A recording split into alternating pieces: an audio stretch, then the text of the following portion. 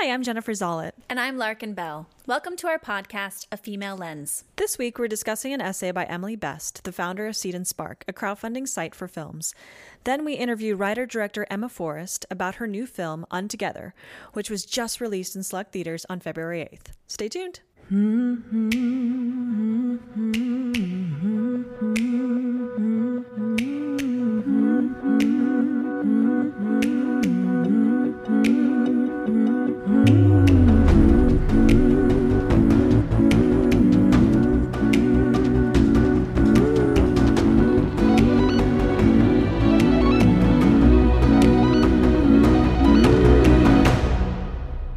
This week on Women in Film in the News, we're digging into the archives a bit and discussing an essay written by Emily Best, the founder of Seed & Spark, a crowdfunding platform.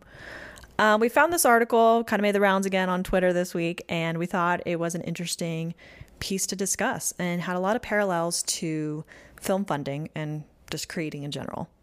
First off, a little bit about Emily Best. Yeah, the origin of this story is kind of in 2011. Emily Best, who was a film producer and an actress, needed $20,000 to finish financing her film.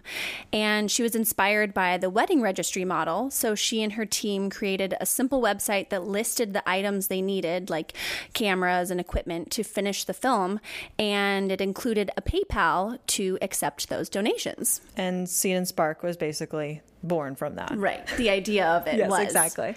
And then she went on to try and find funding for Seed & Spark itself. Yes, and that is basically what she outlines in this really interesting and very detailed article, which I very much appreciated. Also, she has a great dry wit, which I was a huge fan of. But she basically talks about all the different steps of finding the funding and how she was getting a lot of meetings with these people, investors, angel investors. I'm throwing out these words here. I don't know if I know them all, but they were in the article. And she's talking about meeting with them and just basically getting so many no's. Right. And over and over. Yes. And it wasn't even necessarily the sting of the rejection. Like, of course, she wants to get a yes, but she's like, what is not working here? Well, and a lot of people said, we think you have a good idea. We're interested. But when you have blank or this or that or traction, come back to us. Yes, so traction was mentioned a lot. Traction was mentioned a lot. But it was still a no. Totally. Even a lot of female-oriented investment groups said that too. Right.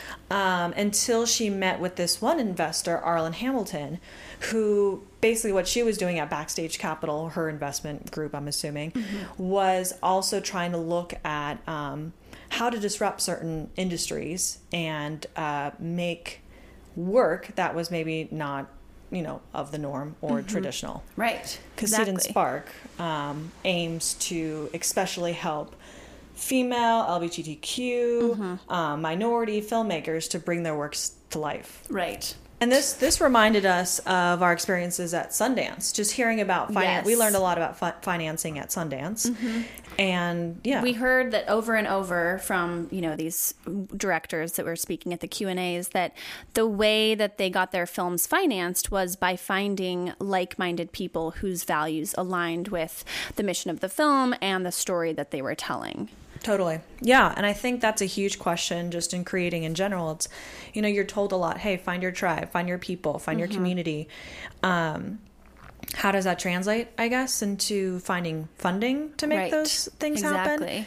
And also Emily talks a lot about in her essay just the intentionality of like seeking the people that actually would have the same values that she did to invest in her vision and her project. Right. And I think this specifically is really interesting, just going along with what you're saying, because this crowdfunding platform gives fans and supporters a way to literally put their money where their mouth is by backing projects that they believe in and stories that they want to see told by diverse people in front of and behind the camera. So it's really giving power to these independent filmmakers and independent backers or fans. Yeah, and we're not sponsored by Seed & Spark. No. We do want to discuss this, but basically fans have contributed over $17 million to help creators make 1,331 new movies and shows, which is pretty amazing. Yeah. And I feel like, a lot of the times each week when we talk about women in film in the news, it's like, what are you doing or what can we do to try to further more female filmmakers' works? Right. And I think this is a great way of like, okay, yeah, we're not Nicole Kidman, making our challenge to work with female directors. How can we support? Exactly. Yeah. And I think it's really interesting interesting that this is just another example of a woman who, she's an actress and a filmmaker, and she saw this problem, this obstacle of getting films financed by underrepresented people, getting their films financed.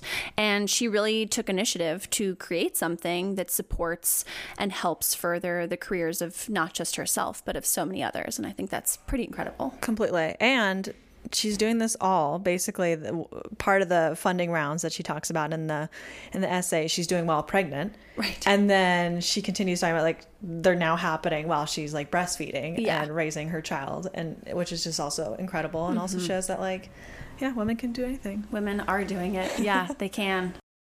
Just for Valentine's Day, take extra savings off when you purchase a Wolfpack wine membership from our favorite wine store, Vinavore.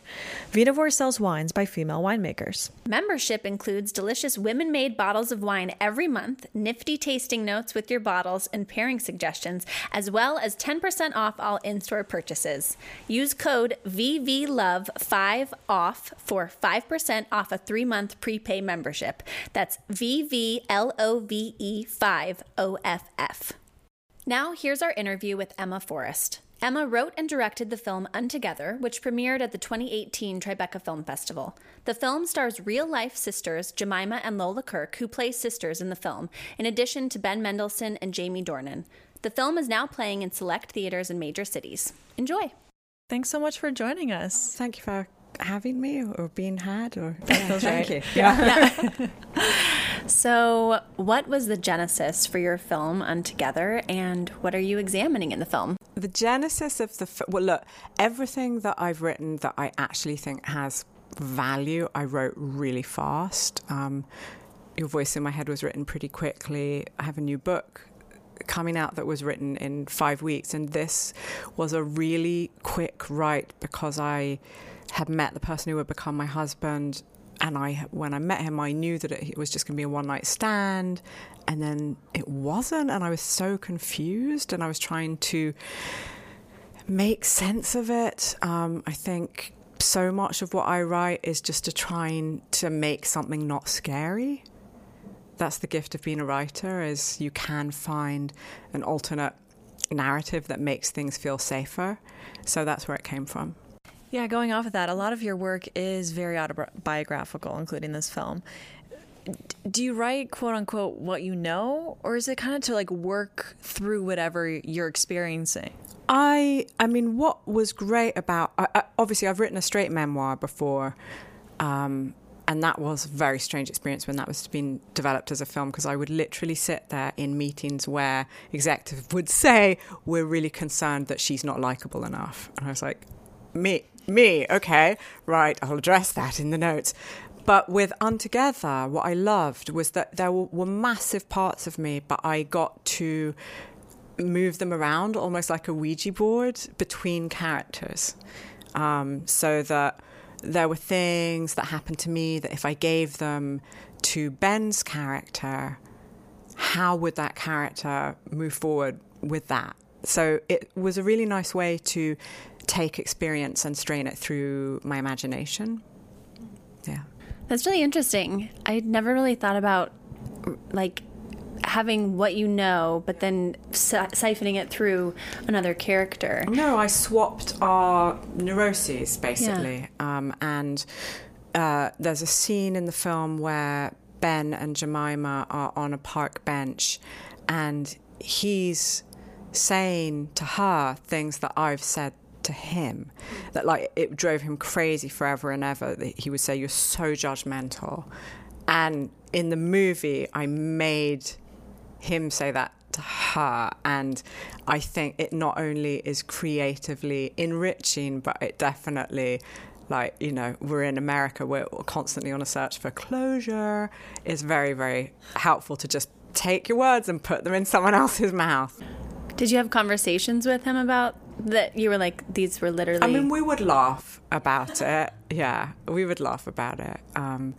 And the brilliant thing is that before we ever started dating, he had read my book and I had seen his film. I had seen Animal Kingdom. He had read Your Voice in My Head. So I think when you start in a place of creative admiration, it means that when the love part is over, like there's still such a grudging respect. You can't help it because he thinks I'm talented and I think he's talented. You know, it's a real savior, actually.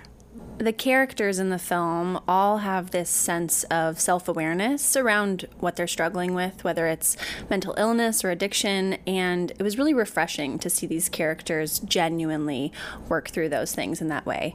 Could you talk about your decision to show these parts of the characters' journeys? Yeah, this isn't going to be the answer you're expecting. It all comes from Cat Stevens. So my first crush, one of my very first crushes was Cat Stevens. You can go away and Google the inside image of Teaser and the Firecat. That was like my dream man. And so I became very early on fascinated with the Cat Stevens origin myth, which is about he was a drug addict and a sex addict. And one day he was in the ocean in Malibu and he was drowning. And he made a deal with God, to invoke Kate Bush. He made a deal with God that if he would save his life, he would devote the rest of his life to him. And he survived and came out of the water and, as we know, ended up converting to Islam and devoting the rest of his life to that. But I was always fascinated by the way he fell in and out of music, addiction, religion, and how if you have a great gift for one, you probably can slip into the other. So I've just always been absolutely fascinated by him, and truthfully, like that, he was very present in my mind when I was working on this. So you based Jemima Kirk's character on yourself, essentially? Well, yes, she definitely has aspects of me, but as I say, Ben has as many aspects. Lola's character has some. I'm very close with my sister, so also the sisters have parts of both of us swapped around. I mean, probably the most straight-up autobiographical part about Jemima's character in terms of me is just how I dressed her, which quite a lot of the reviews have either mentioned it or mentioned it quite huffily, like, what does it mean? What does it mean? Why?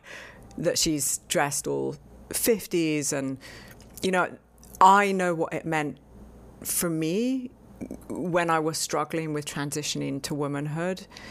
I didn't feel grown up enough, and I ended up really honing in on women who'd made very public, successful transitions from child star to adult star, and that was Elizabeth Taylor and Natalie Wood.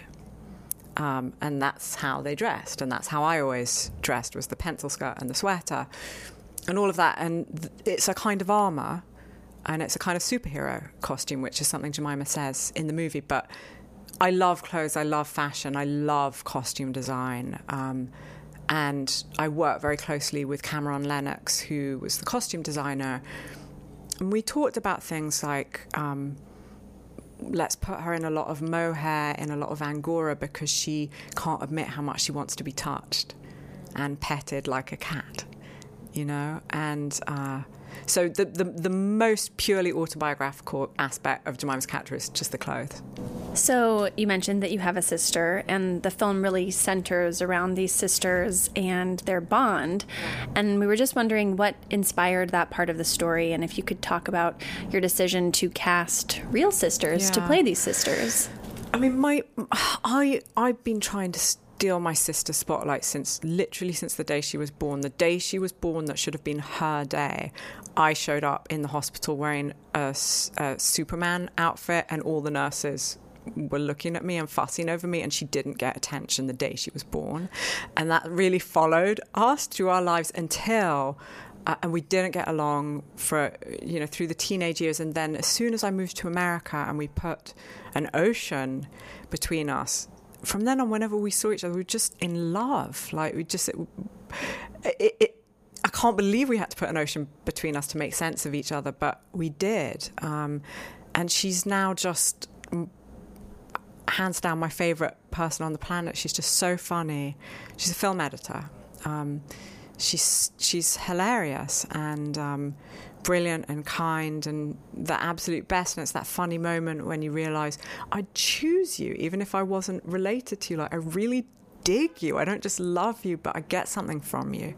And you get to that place with Jemima and Lola in the movie, and in real life, I can't speak for them. I don't know if they're there. Like, I know that they have a really complex relationship, and that they love each other, and they find each other hard to navigate. And I think I was something of a translator for them, because I have a part of me that's very similar to Jemima's real personality, and another part that's very similar to Lola's. I mean, Jemima's the sort of person who, she's selfish and she's generous at the same time, and I'm very, very similar. You know, she'll come and stay with you and not do any washing up, but the day she leaves, she'll take the jewelry off her body and hand it to you and say, I want you to have this.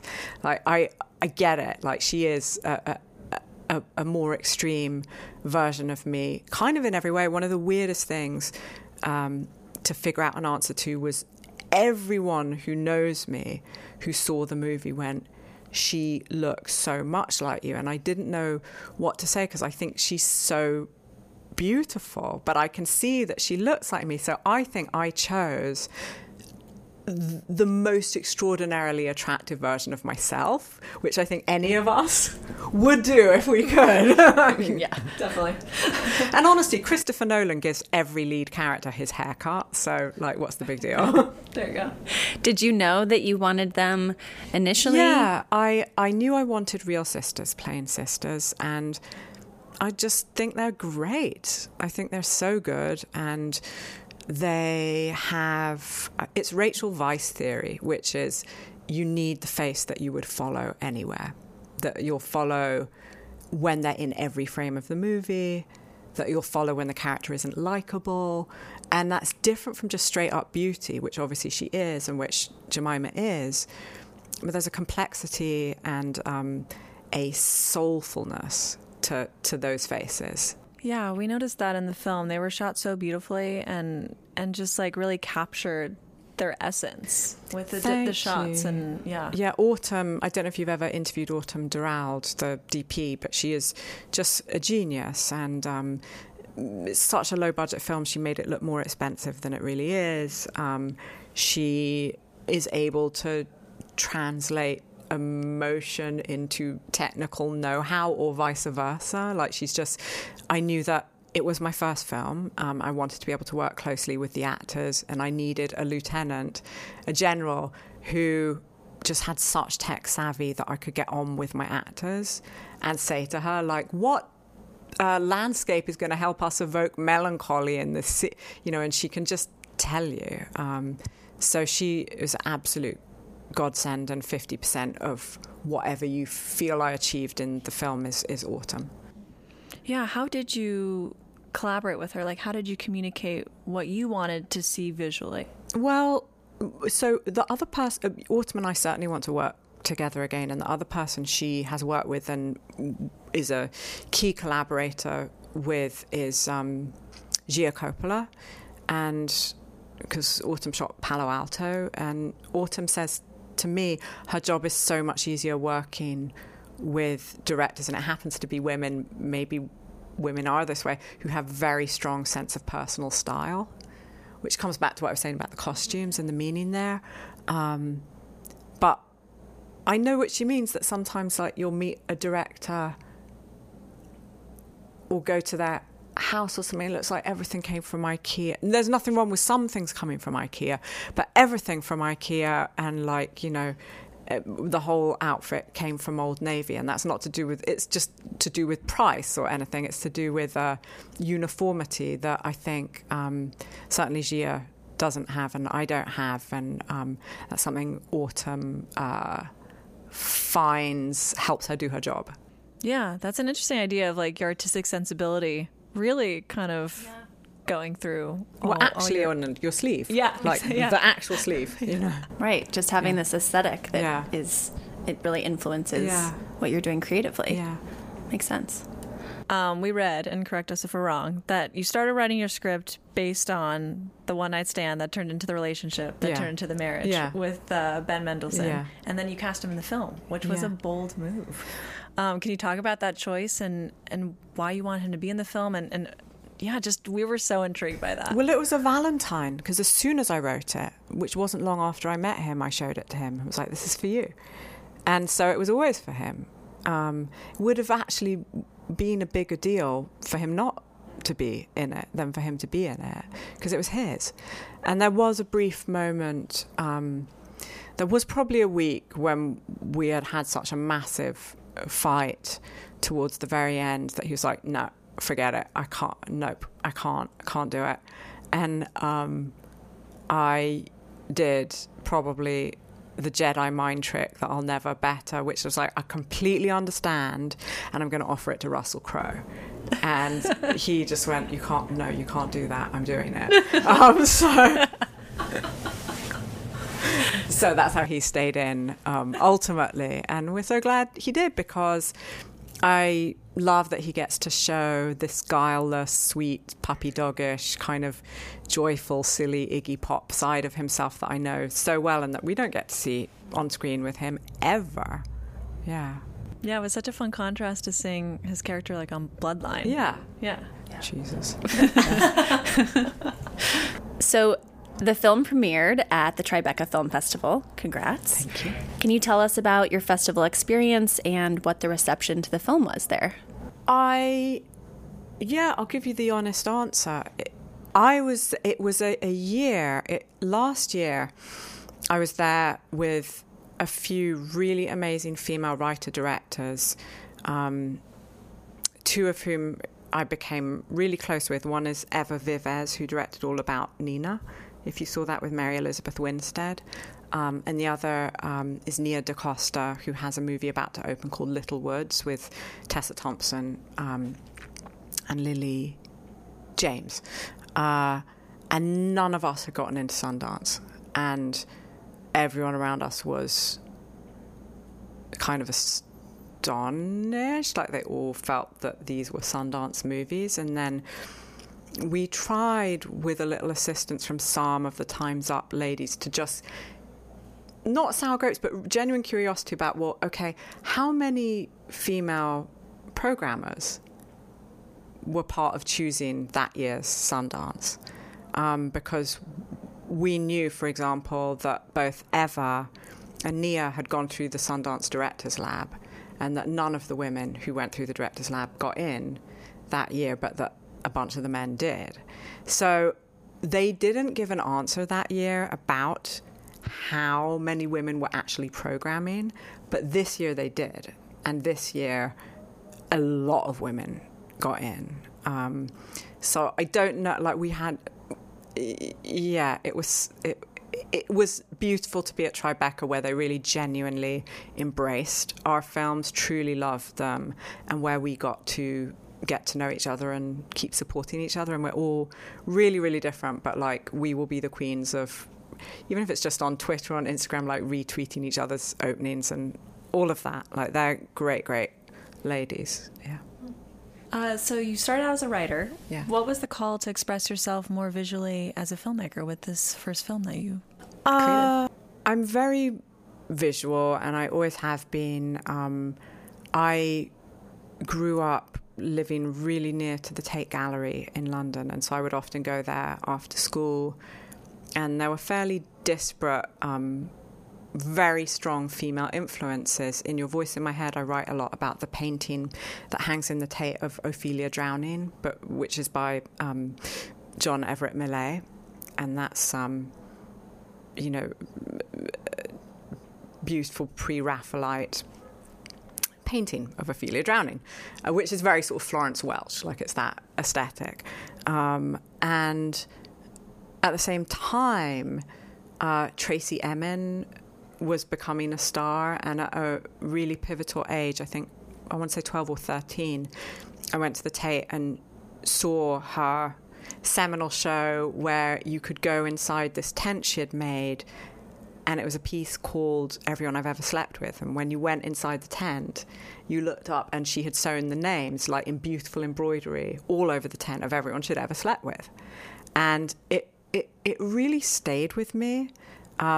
And I think it's a massive influence on the work I do, and especially on Untogether. I think if I didn't have a strong personal style and aesthetic, I wouldn't have had the chutzpah to think I could direct. I mean, certainly there are really great writers who make the leap to direct, or not the leap to director, because that sounds like being a director is better than being a writer, which it's not, but the transition to writer to director. And they don't have a visual sense, and it's just bizarre to me that they want to do, like, if you don't care about how things look, just keep being a great writer, you know? But I do care about how things look, and I do, my sister and my mom, and me to some extent, but especially them, have synesthesia, which is a crossing of the senses. So that, like, with my, I'm trying to remember exactly whose is what. I know that, like, my mom sees numbers as colours, and my sister, like, music and words, and I have a touch of that, and that is, I think, part of the cinematic language, actually, is that whenever I listen to music, I can see the images that should be with it. So I don't know, maybe I was stupidly confident, but I was stupidly confident. What was the most unexpected or challenging part of directing this film? I was very aware of the times, most of the time, that Lola and Jemima were having a really hard time with each other. There were times that they weren't talking to each other at all. And there were times that Ben and I weren't talking to each other apart from yelling action. The day I most wish I could change, you know, with hindsight, and this is real, like, first-time director stuff, is I was hysterical about not going over budget, because I knew that as a first-time director, that will count as a black mark against you when you try to get the next thing made. So I never went over budget. And one day in the park, that scene with Ben on the bench, he wanted another take. And we rarely did more than 3 takes of any scene, because we were just moving so fast, and it was a 20-day shoot. He wanted another take. The line producer said that we would go into meal penalties if we did another take. And I didn't know how much meal penalties cost, and I didn't ask anyone. I just assumed the worst. I was like, that's going to be $30,000. You know, we can't do that. And actually, it turned out it would have been $600. Would I pay $600 not to piss Ben Mendelsohn off? Yes, because he then would not speak for 3 days. That is the day I wish I could have changed, because, I think he even sort of shouted at me, I'll show you overtime. And I was like, that is such an existential threat. Like, what does that even mean? And then he went into his trailer and didn't come out. And I was like, oh, my God, he's showing me overtime. It totally worked. So, yeah, that's the day I wish I could change. Could you talk a little bit about your dual citizenship and if that has informed your art in any ways? So, yeah, I'm half English, half American. My mum's a New Yorker and my dad's English. I think, you know, there's the European movies that I grew up loving, like Betty Blue, and The Lovers on the Bridge, Les Amants du Pont Neuf. I love Claire Denis. But then, you know, to me, like, one of the all-time great American writer-directors is Nicole Holofcener, and that's such a American sensibility. So when I put together the mood board for this movie, when I was trying to get the financing, there were definitely, like, you know, love scenes from Betty Blue, but I knew that it would have that smart Alec dialogue. I knew by the same token that I didn't want a talky film that didn't look good. So I don't know what I achieved, but I know that that's what I meant to blend, was the European visuals with the proper New York smart Alec. Cool. Well, we end every interview with our rapid response segment called 3, 2, 1 Action. God, yeah. I should have prepped for this. It's all good. 3, your favorite or most influential film that is coming to mind right now? I mean, I watched Mulholland Drive probably once a year because I'm a Jungian dream theorist freak, and I like to interpret it differently every time I watch it. And I like to be frightened by the old people who shrink themselves. I really love that film. 2, dream person you would like to work with? I would love to work with Armie Hammer, and I'd love to work with Lakeith Stanfield. So when I got to see them in one movie, in Sorry to Bother You, that's not quite as good as getting to work with them, but at least I got to view them together. 1, best advice you've ever received? Joe Wright, the director, who I had done a little dialogue polish for him on the movie Hannah, he said to me ahead of shooting this film, he said, you have to go in knowing that you're going to have to make decisions and accepting that they may not be the right decisions, just that you have to make decisions. And that was great advice. Action. What are you most looking forward to right now? Learning to lucid dream, learning to remember when I'm inside a dream and to control what happens when I'm in the dream, which is a metaphor for making cinema. Well, that's beautiful. Yeah. Unexpected. Yeah. And where can people follow you and when can they see your film? So Untogether is in select US theatres and on demand and on all the streaming platforms from Friday, February 8th. And you can follow me on Twitter. I'm Girl Interrupter. Or you can follow me, and you can follow me on Instagram. I'm Addie Prey, which is the character that Tatum O'Neal won the Oscar for when she was 10 in Paper Moon. Thanks so much for chatting with us. Yeah, thank you. Thank you for having me. You can find us at afemalelens.com and at afemalelens on Instagram and Twitter. You can email us at afemalelens@gmail.com. And you can download the show anywhere you listen to podcasts and on Apple Podcasts, where we'd love it if you left us a review. Our theme song was composed by Jesse Nelson. Our logos are by Megan Cafferty. This podcast is produced by Jennifer Zollitt and Larkin Bell.